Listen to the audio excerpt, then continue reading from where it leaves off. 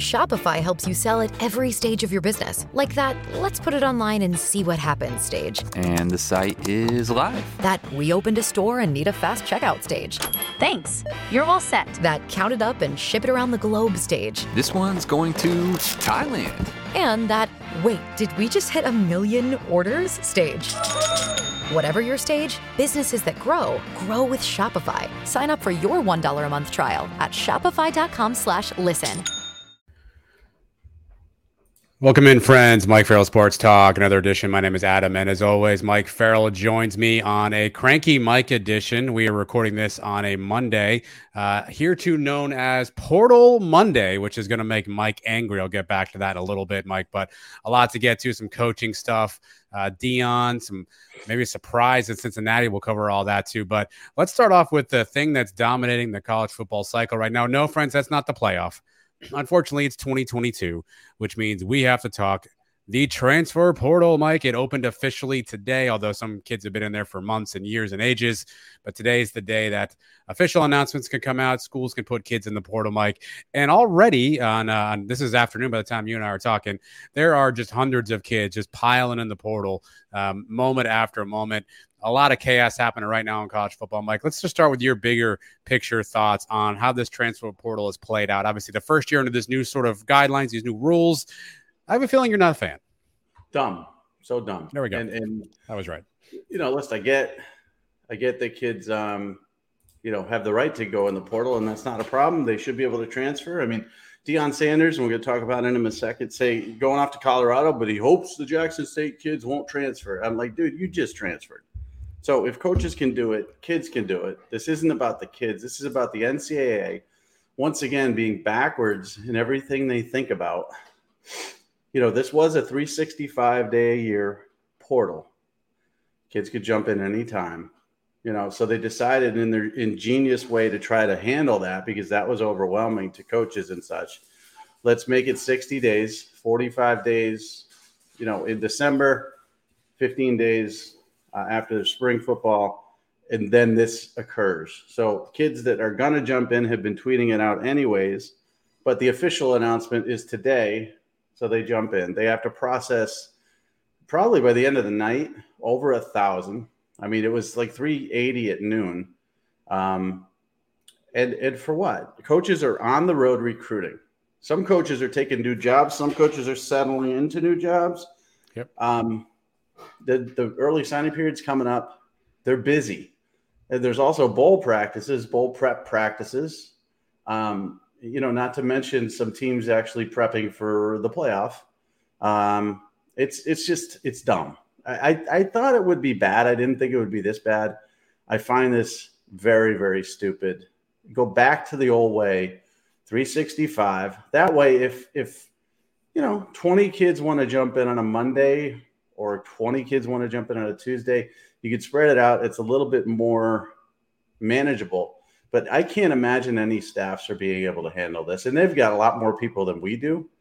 My portal guy, he's about to jump off a bridge. He can't keep up with it. He's in the portal? So, what's that? Your portal guy's in the portal? Is that what you're telling me? He's going to transfer for sure. I mean, Portal Jesus, that's my guy. And he took a breath and texted me. He goes, "This is much worse than I thought it would be, and I thought it would be really bad, but it's much worse." So it's just dumb. I don't understand what's the upside. Maybe I'm missing it because I'm cranky and dumb and set in my ways. But I'm trying to think of what the upside is here for the kids who have to wait until today. That doesn't help them. If they want to jump in late November, why have to wait? Because there's no tampering. And then that was air quotes if you're listening. And then what good does it do the coaches? Does this make it more manageable? This makes it less manageable than ever before. This is the least manageable it's ever been, ever, in recruiting. And you've got an early signing period and this portal window. Both of these things were supposed to make it much more manageable. Well, early signing period is a good idea, but let's just mash the portal right into it as tight as possible to that window. You might as well now, if you're going to keep this dumb portal window, move the signing date back to February. Forget the early signing period. You can't do both. You just can't. So I'm a little pissed about that. I'm sure other coaches are. I'm going to tweet it out right now, actually, and say how dumb this is. And I bet you a bunch of fans we're doing this live here on the show. And if fans are going to be like, this is great. I'm like, yeah, because it's fun to watch. I mean, if I were a fan. Well, this is like NBA draft day trade deadline stuff, right? That's what this is, Mike. This is the day before the NFL draft, and all these teams are trading up and out. This is like cocaine for the college football fan, because you can sit there all day long and just see the kids in the portal and wonder if your school's going after them. And I don't know if that's the intended effect by college for the NCAA. They don't seem that smart. I don't want to give them that much credit, but that's what you're getting today, right? You're getting that endorphin rush that you normally get on NBA trade deadline day, or the day before the NFL draft, right? That's what fans are probably getting across the board. Unless you're the fan of a school who's got kids in the portal, when you're freaking out right now because the entire team is probably hopped in the portal in the last 12 hours. Well, and that's all fine. I mean, it's fun. Like I said, from a fan perspective, it's very fun. But it's going to lead to a lot of mistakes by coaches, and those coaches are the ones and players, by the way, and players. They're players, There's going to be more players than there are going to be spots available at some point, right? There's going to be a musical chairs effect. I mean, that's 100%. I mean, the first cycle, it was like 40% found a home. No, 38%. The second cycle was like 40% found a home. It's going to be in that range of 40% finding a home. 60% of these kids are going to have to drop down to either walk-on status or, partial scholarships, or maybe FCS full scholarships. But, when it comes to the FBS players, 60% of them are going to be very sad in the end, not today. But the other thing is, like, okay, so you love your school and you love your, you love your coaches. Maybe you do, maybe you don't. I don't know. But you want them to do the best job. Okay. They're going to make mistakes in recruiting, and they're going to make mistakes in the portal because of this, whether it's not getting a kid that they should have got because this window is just so stupid, or going on a kid in the portal that you think you can get and not pursuing a high school player. It's just, there's going to be mistakes made when you make things unmanageable. And I love NBA, free agency and major league hot stove stuff. And I love, the NFL draft. And I used to work signing day in February, and it was stressful, but I could see how much fun that one day is. And I'm okay with all of that, because guess what's not mashed into that is another crazy, crazy day. So you had the first Wednesday in February. There was nothing near it. So that was it. The coaches didn't have to focus on anything else except for that. Spring practice was sort of starting up, winter conditioning, but no real distractions. Bowls were passed. Great.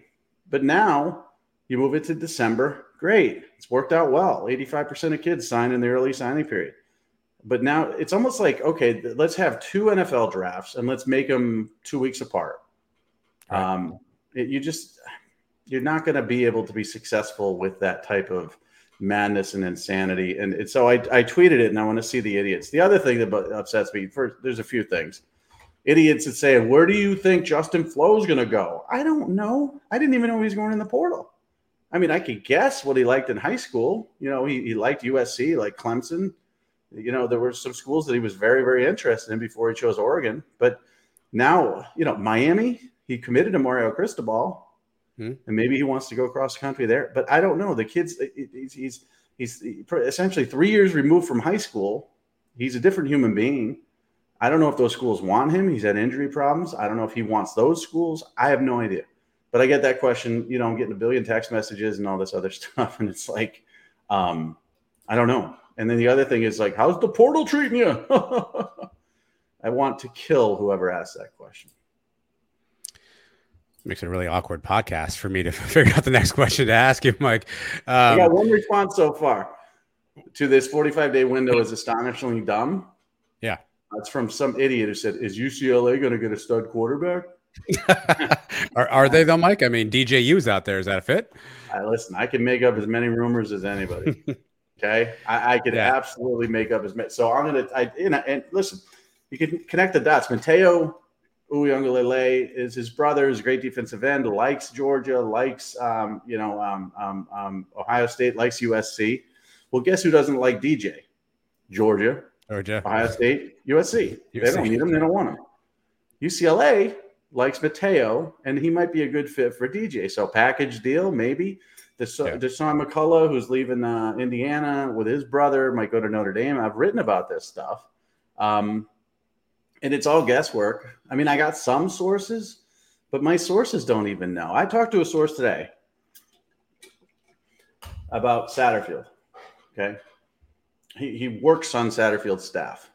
When that was announced this morning that he was going to Cincinnati, this staffer, very, very prominent staffer, had no idea. He didn't even hear rumors of it.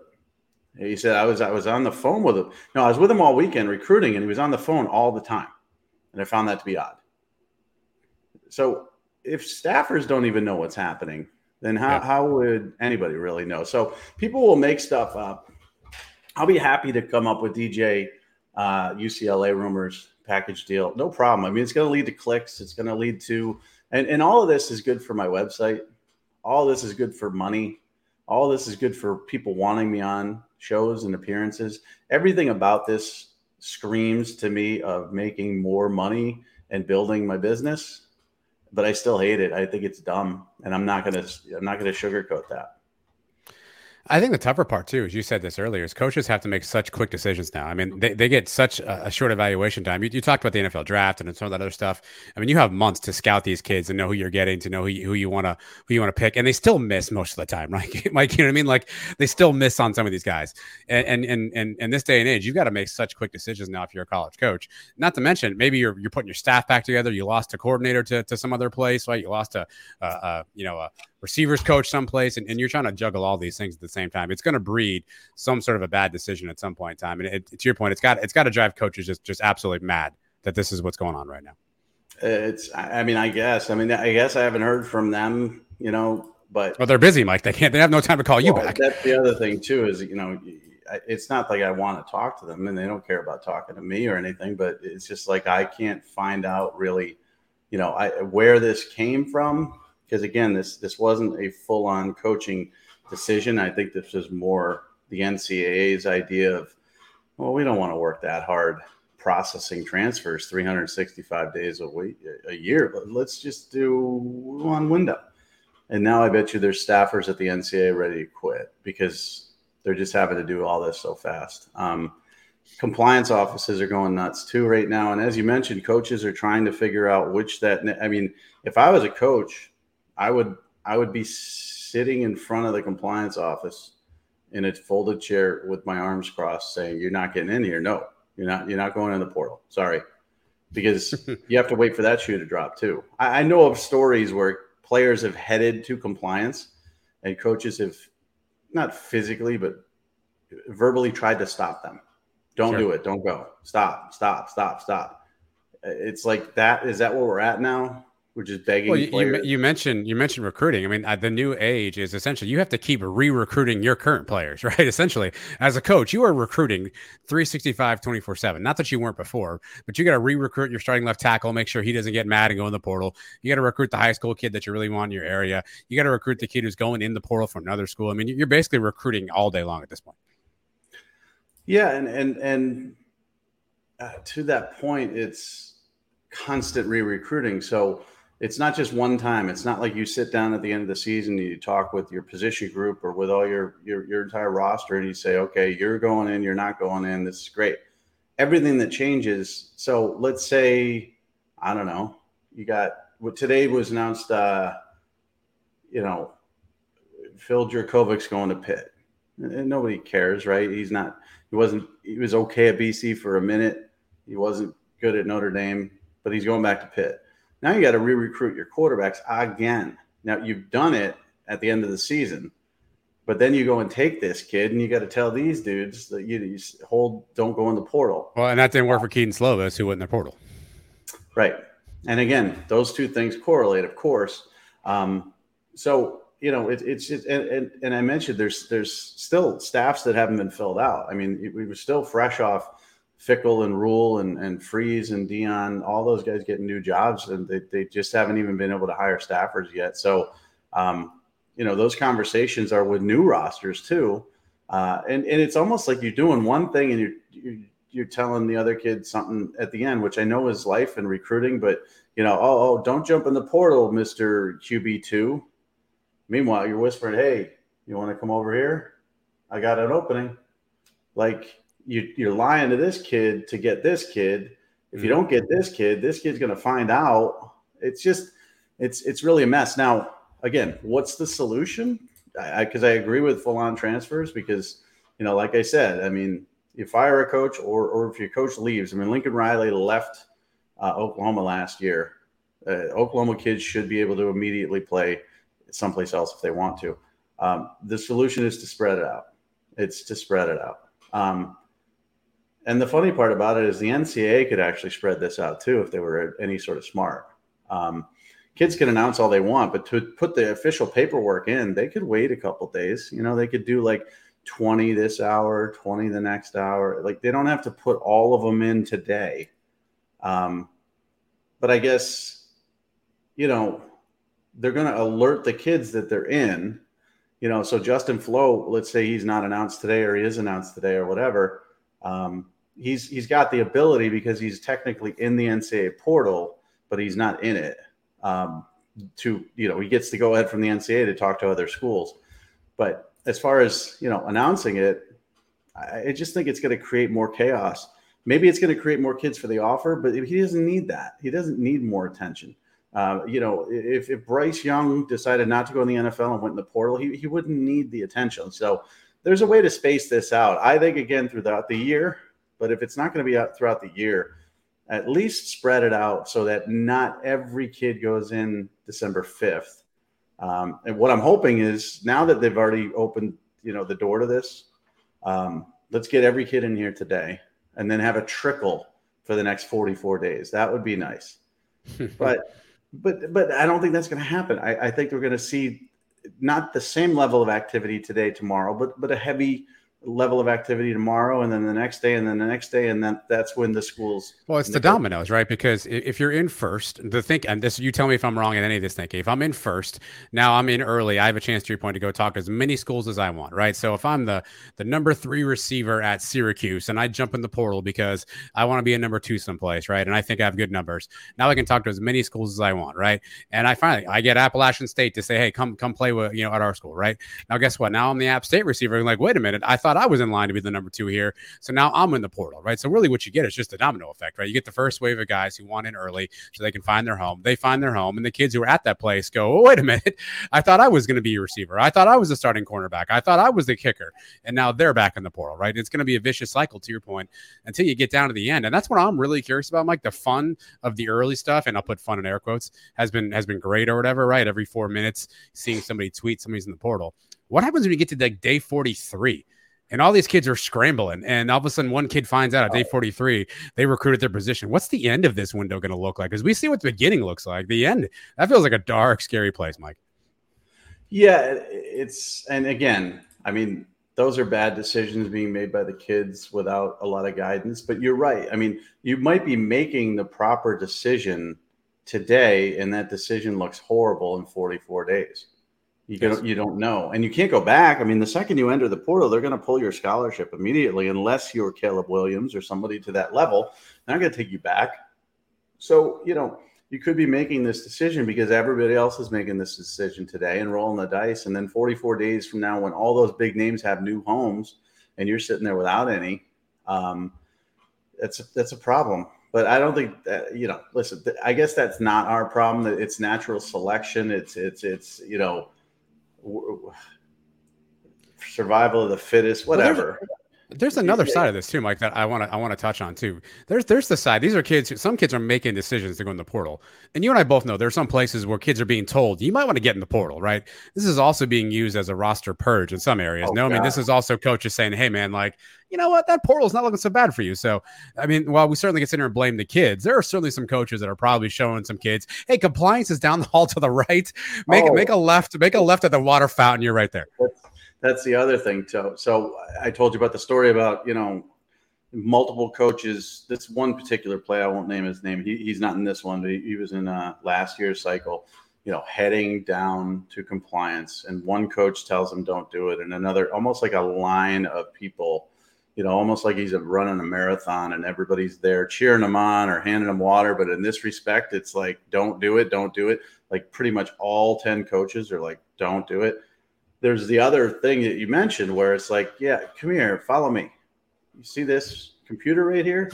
This is Mary Ellen Smith. She'll get you taken care of. Yeah, this is called the portal. We're gonna want to get in here, because it's best for you. It's best for you because again, remember, scholarships are year to year; they're not guaranteed. So we need that scholarship. I mean, Deion in his comments were very funny because we've heard that from schools. If you don't like it here, if you don't like this way, go to the portal. But his was like really, really. If you read between the lines, it was like, you guys were 1-11 last year. You suck. I've got players to replace you already. Get in the portal. That was kind of the way it was said. You're gonna be able to purge your roster of not only bad seeds, which is usually what's purged, but just crappy players who don't fit in what you want to do anymore. And that's going to leave those kids certainly out in the. But again, it's a dog-eat-dog world, and that's the way it is. You didn't play well enough, or you're not important enough to the team, whatever. You got to drop down. But that's going to affect everybody else. It's a complete domino effect because if you purge somebody off that roster and then he takes up a spot, let's say a Colorado kid takes up a spot for a kid at Colorado State, and he ends up being the starter there. The Colorado State kid might be like, okay, I'm going to get in the portal. And then where does he go? He drops down to FCS. And then that kid takes up a spot for somebody at FCS, and that kid might be like, well, I don't want to be here. And he might drop down to Division II. Bad decisions are just being made. The dominoes are never going to stop either. And that's all of this sounds fun. It does. It's just it's unfortunately unmanageable. So if you're going to do this, if you're going to mash the portal with the early signing period and have all this, free agency, allow additional staffers to be added to college football staffs. They can afford it. We got a lot of big TV contracts. You can afford additional staff, even group of 5, you can afford additional staff. Let them manage this a little bit better so that you have a full team that just focuses on the portal and not high school football. I know of schools that have, personnel directors and their focus is on the portal, but they all help out with recruiting. And I know that the opposite, recruiting helps out with the portal. It really needs to be 2 different departments because this is pretty much as it's free agency. It's pretty much about as out of hand as you could possibly get. I've dealt with a lot of out of hand stuff. I remember, there was a lot of NCAA rule changes and stupidity, throughout my career. And all of them led to more chaos than less. They really haven't made a smart decision when it comes to anything that since I've been around. But this is as bad as it gets. And it's worse than I thought, but I guess it's not worse than I thought. I predicted 2,000 kids to go in during that 45-day window. I guess I just didn't predict them all to go in one day. All right. Well, as much as we're going to tell you that it sucks and there's some bad things about it, Mike, we should talk about at least what's happening. Is there any names so far or names so far that have hopped in the portal that have had you kind of raise an eyebrow? There's a billion of them, and there's different little list stories. Them all. Go. Yeah, I know. Well, again, there's different little stories to each. So when you're talking about quarterbacks get the most attention, and we kind of knew, we knew DJ was going to jump in the portal. We knew Bazelak was going to jump in the portal. I just see Donovan Smith at Texas Tech just jumped in this portal. Pretty much anybody who lost their job or didn't have a good season, Nick Evers at Oklahoma is not surprising, but he didn't even get a chance to play, and he was only a freshman. The quarterbacks don't really surprise me. And guys like L.J. Johnson, the running back at Texas A&M, announced he was going in the portal. So there aren't too many surprises. I mean, Austin Stogner at South Carolina surprised me. Tunmise Adelaide, he surprised me a little bit at Texas A&M because, he had 6 sacks in 3 games. He's a former 5-star kid, 6'4", 290. He was not in this last class, but the class before that. But he talked bad about every other school. He really did. So, he's going to get offers, but it's just going to be a real interesting conversation that he has with some certain schools. He used to be committed to Ohio State. He was interested in Clemson, some others, and he kind of just talked bad about all of them when he chose A&M. And now he's back at the portal, and he's going to have some conversations with those schools and say, well, you remember that? But again, it doesn't matter. He's talented enough. He already got a TCU offer. He's going to get a ton more. But that's the other part about this is like, Terrence Lewis, your buddy Terrence Lewis is in the portal for what, the 15th time? I mean, I don't think he's played it down yet. I mean, the kid, high school gets in trouble, Tennessee takes him and he transfers from Tennessee to Maryland, now Maryland to UCF. Now he's back at the portal again. So where is the limit here? He's got to sit out a year. I don't give a crap. You can't tell me this kid's a grad transfer in any way, shape, or form. You can't tell me he hasn't had more than one bite at the apple. You can't tell me that he's allowed to get any sort of, waiver. This kid, he should sit out 2 years. I mean, this is like his fourth school. Those type of things strike me as well. And it just speaks to these decisions weren't allowed.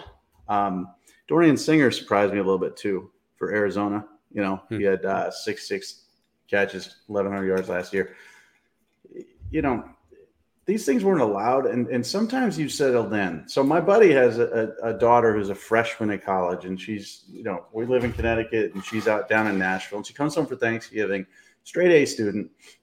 She's around all her friends for a week, around her family for a week, and she says, I'm homesick. And she goes back, and she's going to come back in December for Christmas for a month, and she's going to be saying, I'm homesick too. So you got one of two things you could do here. She should push through for another semester and find her rhythm there, because it's hard to go away from home. Or you could do this, and she could hit the transfer portal and go to a different school. And my thinking is, prior to the transfer portal, which again, I'm not against, but decisions like this, like in a snap, weren't able to be made by bad decision makers. And this is allowing that stuff to happen. So Devin Leary is probably the most intriguing name, I would say, because that was rumored and kind of expected. Where is he going to go? Is it going to be Notre Dame? Is it going to be Illinois? There's a few other schools that are involved there, because Illinois is involved because his brother's there. He was probably the biggest name, but Graham Mertz is in there. I mean, it's hard. It's easier for me probably to list the players that didn't enter the portal than did. So for the fan base out there that's listening right now, that's saying, hey, all my guys are leaving, what's wrong with our culture? Our culture sucks. Our coach sucks. Everybody hates us. This is just new college football, Mike, right? I mean, I'm sure there are some programs that are maybe a little bit teetering, but this is just by and large across the board, right? This mass exodus. Do you see a ton of collaborate, or I guess, just connectivity between, hey, my culture sucks, and a lot of people in the portal? No, I mean, because, okay, I'm going to ask you this question and see if you come up with the answer that I think. What's the one program that you could think of in college football that reeks of culture, reeks of family, reeks of everybody rowing in the same direction? I guess I might say Alabama. Okay, I thought you might fall for that one, and that is true, but no. Yeah. The second guess is to be rhymes with Blabo, Finney. Clemson? Clemson has great. See, I wouldn't have thought that. Why wouldn't you think Clemson has great? Maybe because I've seen Clemson have 32 guys in the portal this morning. Maybe I'm jaded already because half their team's in the portal. Yeah. So I'm talking about that. Like, Clemson is where you come here and, the portal's my locker room, as Dabo says, and he doesn't take kids in from the portal. I mean, you couldn't have a better situation for a football player than Clemson. To me, your coach doesn't like the portal. Okay. He loves culture. He loves family. He loves everybody, in the same direction. He's as loyal as a man can be, as we saw by DJ. And still, there's like tons of kids from Clemson jumping in here. So this isn't a culture thing. This isn't a my coach sucks, because Dabo doesn't suck. And the culture of Clemson is as good as it gets. This is a new college football thing. Now, to your point, Alabama doesn't have this issue as much, but they still get kids jumping. They got some kids in there. Yeah, they got some kids. Yeah. I mean, one of their starting offensive linemen jumped in, and that was a big surprise. So it's one of those situations. I think it was Tavian Cohen. It's one of those situations where everybody's going to get nicked by this, and it really depends on who you pick up and how you approach it. who's going to be successful. And that's the fun part, grading the success. Michigan State kind of won the unofficial portal title the first year, and Ole Miss maybe won it last year, or you could make an argument for USC. Who's going to improve their team the most with additions? Because today is subtraction day. So today everybody's like panicky. Clemson fans are, because of course, as any fan, you rationalize the loss, right? Well, we didn't want DJ anyways. And listen, I agree with you. I think he's been horrible. Levante Bentley's in. EJ Williams is in. None of those guys made a real impact this year, but it's depth. These are highly ranked players that you recruited heavily to come to your school, and they're leaving. So it sucks. Today's a day of like, my team sucks. This sucks. I hate this. What's happening? But then as you add pieces to the puzzle, then it's going to be, the positive is going to come back. Well, some of this is going on, Mike, because of what's happening in the coaching ranks too. Obviously, there's a lot of uncertainty in the coaching side, and since you and I last spoke last week, we've had some more dominoes. I'll list them all out specifically, list some of the bigger ones that we can kind of go one on one. Obviously, Deion Sanders does indeed agree to become the head coach of Colorado. He was introduced. We'll get back to that. Jimmy Chadwell jumps from Coastal to Liberty, replacing Hugh Freeze. Alex Golish goes from the OC at Tennessee to now the head man at South Florida. And you mentioned Scott Satterfield in the middle of the night jumps from Louisville to Cincinnati. Let's start with Deion to Colorado. Again, at the last hour, I think Deion was being pretty cagey. A lot of other suitors coming his way, yada, yada, yada. But when it's all said and done, Deion now ends up in Colorado. He had a really interesting first day on the job, as far as I could tell on social media. Include meeting the media, introducing them to QB1, which was his son, who I don't think is actually transferred there yet. So we'll figure out how that works out here in a second. Seeing the facilities, and then pretty much telling every kid in that room, I'm coming. And if you're not ready for me, you might want to get out of here, Mike. So Deion Sanders, 48 hours on the job. Your assessment of him at Colorado, please.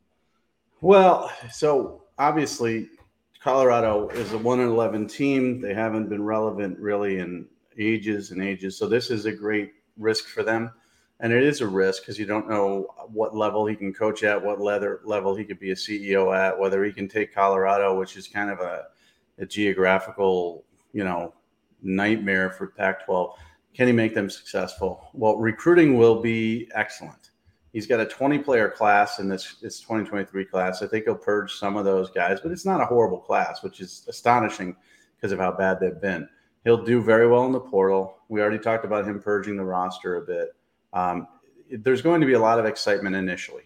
So Deion is going to probably be the most talked about college football coach that hasn't won a Power 5 game in the history of college football by far. Between now and next August, all we're going to hear about is Deion. And it's all going to be wins. There's going to be no losses.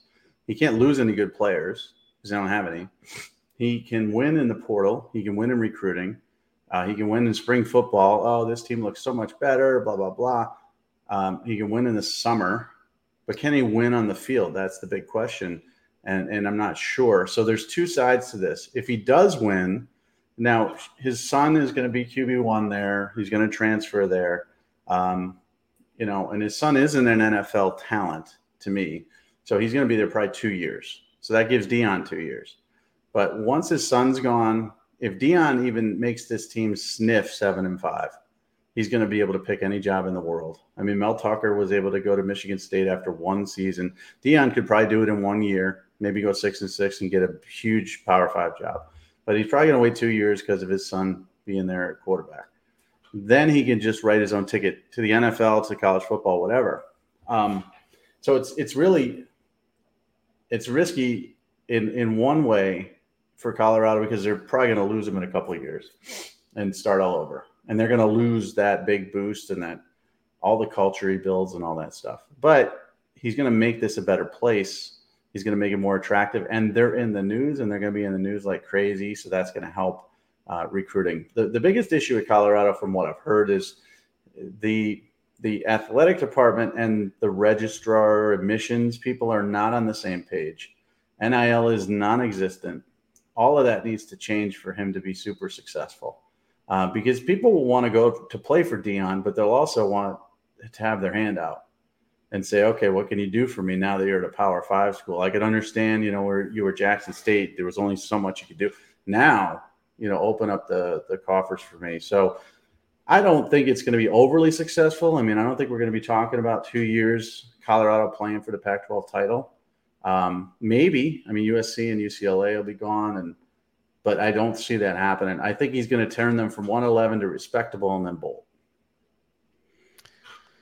Scott Satterfield, to your point earlier in the show, at Louisville, a sitting Power 5 head coach. Although there's always been stuff there, right? There's always been talks, rumors. He wants out. Somebody wants him out. How surprised, that sounds like some other folks who were actually there on site in Louisville are surprised. Your level of shock when you saw Scott Satterfield was going to Cincinnati. Yeah, I was really surprised. And, people, of course, the dummies out there be like, well, he was going to get fired next season and blah, blah, blah. No, that Wake Forest game was kind of like a safety win for him. Like, he brought the team into the top 25. They weren't good. They got drilled by Kentucky. Kentucky's been a disappointment this season. They went 7-5, nothing world beating here. But recruiting was going very well. He has Pierce Clarkson in this class, and his dad, Steve Clarkson, the quarterback guru, but also very influential out west. Ton of 4-stars in this class. He's got a 5-star running back in Reuben Owens. They've got NIL rolling at Louisville. Everything at Cincinnati is a step back. Even though they're moving to the Big 12, it's a step back. And it was surprising to me that he did it because people said, oh, yeah, he's going to be fired. Well, no, they were pretty happy with the progress they saw this season and everything that's happening off the field. And this was a team that was sort of poised to perhaps move into that 8-4, 9-3, and actually try to be competitive in that division. So for him to give all that up and to go to Cincinnati was kind of stunning. Now, this reeks of Jeff Brom. I don't know what's going on in the background, but Jeff Brom plays for the, Big Ten title on Saturday, and all of a sudden Satterfield is bolting to Cincinnati on Sunday. Monday. Is something up here? It could very well be. Louisville, everybody says Purdue's got that Big Ten money. Well, Louisville's got a lot of money, and they could throw it at Brom. Brom is a Louisville guy through and through, and he could leave. So if they land Brom, then it's an upgrade. And then I think all this stuff that's happened under Satterfield, recruiting and NIL will all continue and improve. But if they have to drop down, to a coach that's not a big name or somebody that's not tied to the program, they could lose a lot here. So this is a very intriguing one. Now, what does Cincinnati get? Honestly, they get sort of a guy that was doing well in recruiting because of the staff he put around him. Was kind of not a disappointment at Louisville, but really didn't get the job done there. Cincinnati's taking a big risk here. I mean, it's a big drop from Fickell to me. Is Cincinnati a better job, or is this a safer job if you're Satterfield? I guess it's so everything's safer when you're on a hot seat, and he was on a hot seat earlier this season. The season didn't start off great. They weren't killing it. I think I'm looking at their record right now. They started the season with a loss to Syracuse in a blowout. The UCF game they won, and they probably shouldn't have. Then they lose to Florida State, and then they lose to Boston College, which sucks. I mean, this season started off 2-3, and then he beat Virginia, Pitt, and then, like I said, that Wake Forest game when they were a top 10 team in the country at the time, kind of pushed them over the edge. Lose to Clemson. It was a competitive game, and then beat NC State. It was okay, but you're in that deal where next year is a really important year for you, Scott. At Cincinnati, next year is not a really important year for him. He's going to get 3 years minimum to try to get this done. So it's almost like, okay, this company likes me, but there may be layoffs. So I'm going to jump from this company to this company, which is brand new. And I know they're not going to lay me off, and they're probably going to pay me just as much money. That's kind of how I see it. Would you make a Jamie Chadwell deciding to go to Liberty? Obviously, his name had been out there a few different times for jobs. I think he was in line potentially. I know the last time you and I spoke, you thought maybe that South Florida might be a spot for him. What did you make of him heading at Liberty? I think he's smart. I think he's a very smart person. I think he took the easiest job in college football that pays the most. They're an independent. There's no pressure to win any sort of conference title. They're paying him $4 million plus after they paid Hugh Freeze and his extension $5 million. You're not going to be able to get paid $4 million a year with a lot of guaranteed money at a school that really doesn't care if you win or lose. And they care, of course, but if you don't win there, whatever. They would kind of care at Georgia Tech. They would certainly, kind of care at USF. And there's conference implications there. If you're in the AAC and you lose, to UCF, I know they're leaving, but you lose to a conference rival by 40, you're in a little bit of trouble. Georgia Tech, they get drilled, by somebody in the ACC, or of course they're going to get drilled by Georgia, but Liberty has no natural rival. They have no conference to play for. So I think he did the smart move and he took guaranteed money, and now he can just sort of, work hard, but not have that pressure. Welcome back to college football. Tom Herman takes the FAU job. Mike, Tom Herman, by the way, looks like he lost like 30 pounds. He looks fantastic. I had to do a double take when I saw that picture of him. He looks like he lost like 30 pounds and shaved finally. I don't know, maybe a couple of years off have been good for Tom. What'd you make of Herman going to FAU? Well, I mean, it's not a good job, but you take what you can get, right? You were at Houston. You were a big shot at Ohio State. You're a big shot at Houston. You got $1 billion trillion to go to Texas. That was a colossal failure. You got your life together. We all know there's been off-field question marks about him, and clearly based on the way he looks, as you said, I mean, he's clean shaven. He looks fit. He looks like he's taking care of himself. I think, does that mean he's not having off-field issues? I don't know, but it's a good sign that maybe he's cleaned himself up a bit.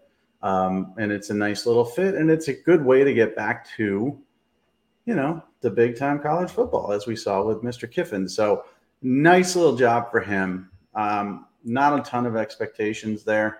Sure. I don't think he can be very successful there, but I mean, if I were him, I would certainly take the job. Well, it's their first year. They're going to the American Conference to replace UCF, Cincinnati, Houston. So they're one of the teams coming in.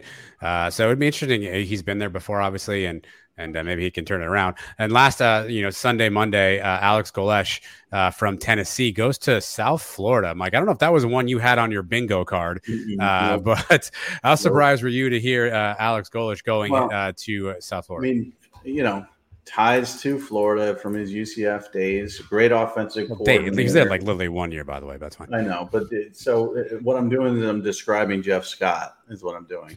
Yeah, sure. I mean, Jeff Scott, he didn't coach there, but he recruited the state of Florida very, very well for Clemson, and built up his name with a tremendous offensive team and players in the pros. I just don't know. I just think this is like, okay, we took a guy with that description with no head coaching experience, and it just went horribly wrong. Let's do it again.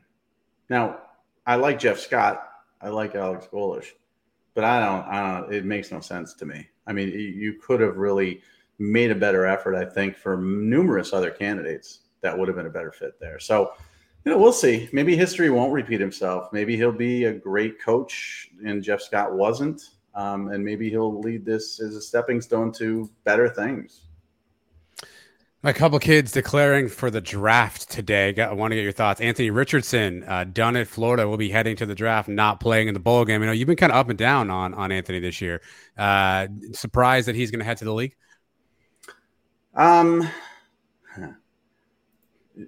No, but I don't see it. I don't understand why. Now, NFL scouts have always puzzled me to some level. I mean, we're seeing the Zach Wilson thing, and that was puzzling.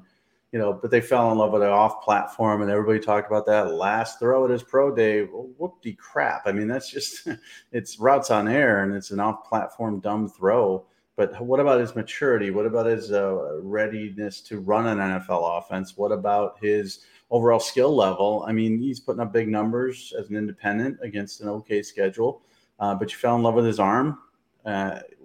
Great. Well, everybody's fallen in love with Anthony Richardson's frame. 6'4", 230 pounds, mobile, blah, blah, blah. Well, he's not that mobile.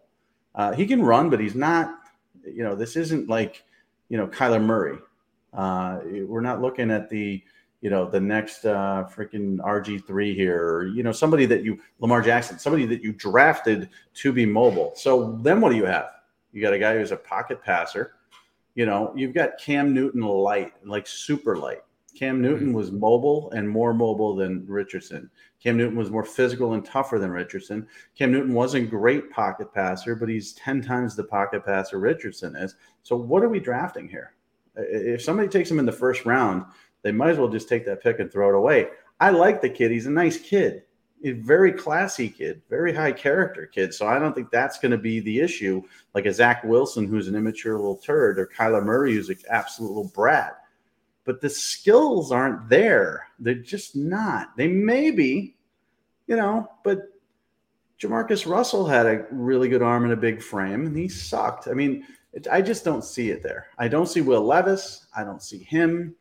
So draft away. Somebody wants to take him in the top 10. Good for you. You're all going to get fired. Mel Kiper's early big board, Mike. He has CJ Stroud 1, Will Levis 2, Bryce Young 3, Anthony Richardson 4. That's the big board for quarterbacks. Yeah, and listen, I respect Mel Kiper. He's he's to the NFL draft what I was to college football recruiting. He's the guy. He's been there the longest, seen the most. Doesn't make him the smartest, because I'm not the smartest, but you have to respect his opinion. But man, I mean, 2 out of your 4 quarterbacks look just horrible when you watch them on film. They don't make proper decisions. They don't have any sort of ability to hurt you, even with their feet. They're good-looking kids with big arms, but there's nothing there. And CJ Stroud, to me, he's going to get a little bit of redemption opportunity in the playoff here. But he's also one that I wouldn't, everybody's saying he's number 1 overall. I would take Bryce Young by far over all of these guys, not even close. When you look at film, it's so obvious to me that Bryce Young has what it takes to be patient, to not panic, to throw on the run, to throw from the pocket, to, run when he has to run. CJ Stroud gets happy feet. You pressure him, he struggles. He forces the ball, and he locks in on his first read all the time. So 3 out of those 4 quarterbacks I'm not very high on as long-term NFL success stories. Actually, one more I want to get your thoughts on. I circled this down. I forgot to get to it earlier, so we'll go back to coaching.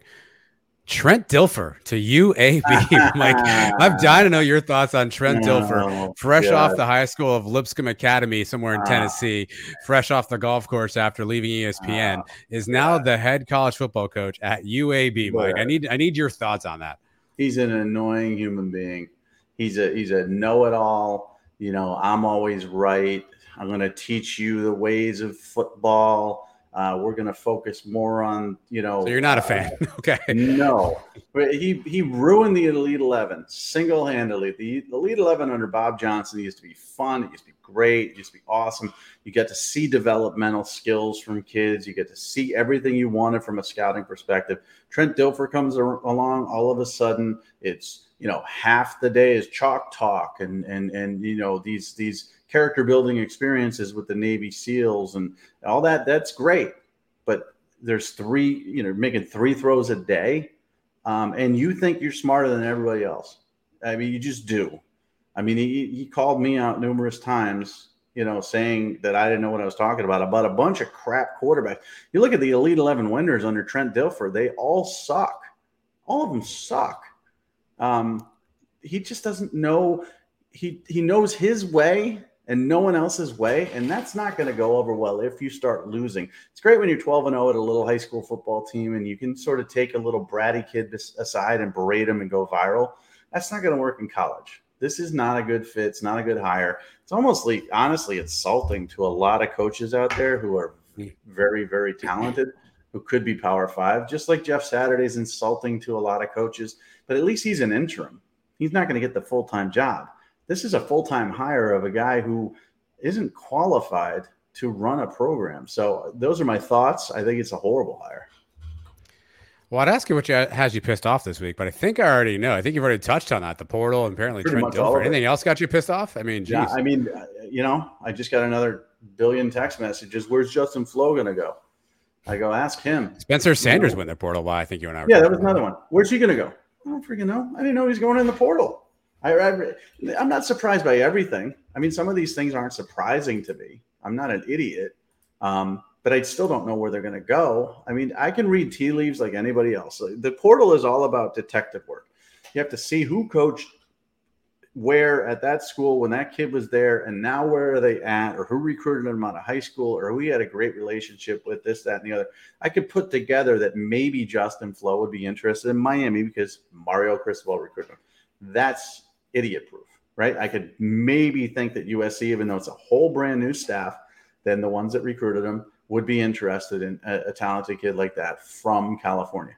That makes sense too.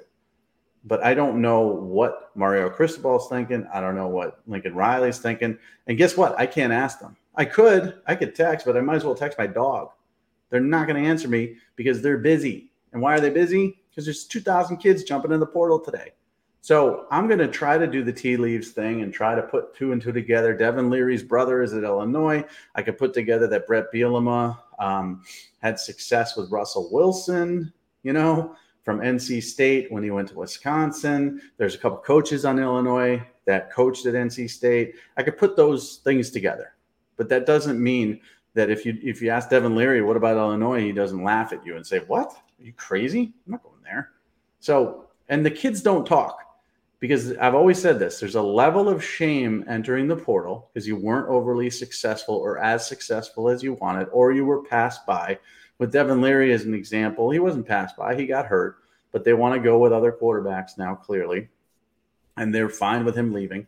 But with other guys, the Djokovics and Slovises of the world, you think they're going to pick up the phone? And they've been there, done that through the high school process. A couple of them have already been there through transfer, like Slovis and Djokovic. Yeah, Mike, this is what I'm thinking right now. No, they're not going to talk to anybody except for close family members. And those are the ones you talk to, or old coaches that you knew through the recruiting process, and you try to get a feel for what they're thinking. It's a lot of detective work, but honestly, it's a lot of throwing crap at the wall. I kind of feel like Dennis Dodd from CBS. You just throw it at the wall and pick it up and see if it sticks. And if it does stick, you brag about it. And if it doesn't, the whole Matt Rule said no thing, you just ignore it. Everybody will forget it eventually, but you end up with a really bad reputation that way from the public, and that's what I'm trying to avoid. So I'm teetering between tea leaves and detective work, making crap up, and keeping my reputation somewhat intact. And you can find all that on MikeFarrellSports.com. Mike, that's the website where you'll be posting stuff throughout this entire process. Obviously, if you're not booked, followed along with that website. Something you're going to want to do. Do you need to talk about anything on here, Mike? Anything with any betting things, any butchers, any meats, anything you got to talk about? Oh, my God, you're right. Hold on. Yeah. I forgot about that. Sure I'm glad. There's plenty of stuff Mike wants to talk about. Well, again, if you want meat, Butcher Box is it. You get meat in a box. It's a subscription service. Yep. I'm not even going to read the Bet Online thing. I'm sure they'll love that. Are we really tired of it? Aren't we? I know college basketball season's here. I believe is how that read starts. Yeah, I can say basketball is back. I'm gonna pick and choose here. So if you want to bet NFL, NBA, NHL, MMA, tennis, boxing, or golf, which I bet NFL, I bet NBA, I bet NHL, I bet MMA a little bit. I never bet boxing. You should bet tennis. Golf. I feel like you'd be great betting tennis. I would. There was a time where I was addicted to ping pong betting. You remember those ping pong tournaments? I do remember that, yeah. And I think they're still around, but I got off it. Now pickleball, I'll bet on that too. You're back. Okay, Mike's back. I don't know if you can do that on Bet Online, but this is the important part. BetOnline.ag. You join, you receive 50% welcome bonus with your first deposit. I mean, that's pretty big right there. I mean, 50% welcome bonus. You pop $1,000 in there, you get $500. That's 50%. Promo code BLEAV to receive your awards. So that's my version of that commercial. Butcher Box, great meats. I love it. I wish Butcher Box listened to this and sent me free meat. I mean, I would love that. I love free stuff. What else am I promoting? Oh, Betting Pros. So we got 4 more shows, or maybe 5. throughout the bowl season. So we'll be scattered, myself and Thor for bettingpros.com. That's normally a Saturday pod, but it's going to be, we'll tweet out when it's going to occur. I went 5 for 5 in my props this past weekend. Pretty proud of myself. Wow. Because here's the thing. Two of them, Jaden Daniels had an ankle, and the people thought it was a knee, but it was a high ankle, and he was in a walking boot. So I went under on the rushing yards.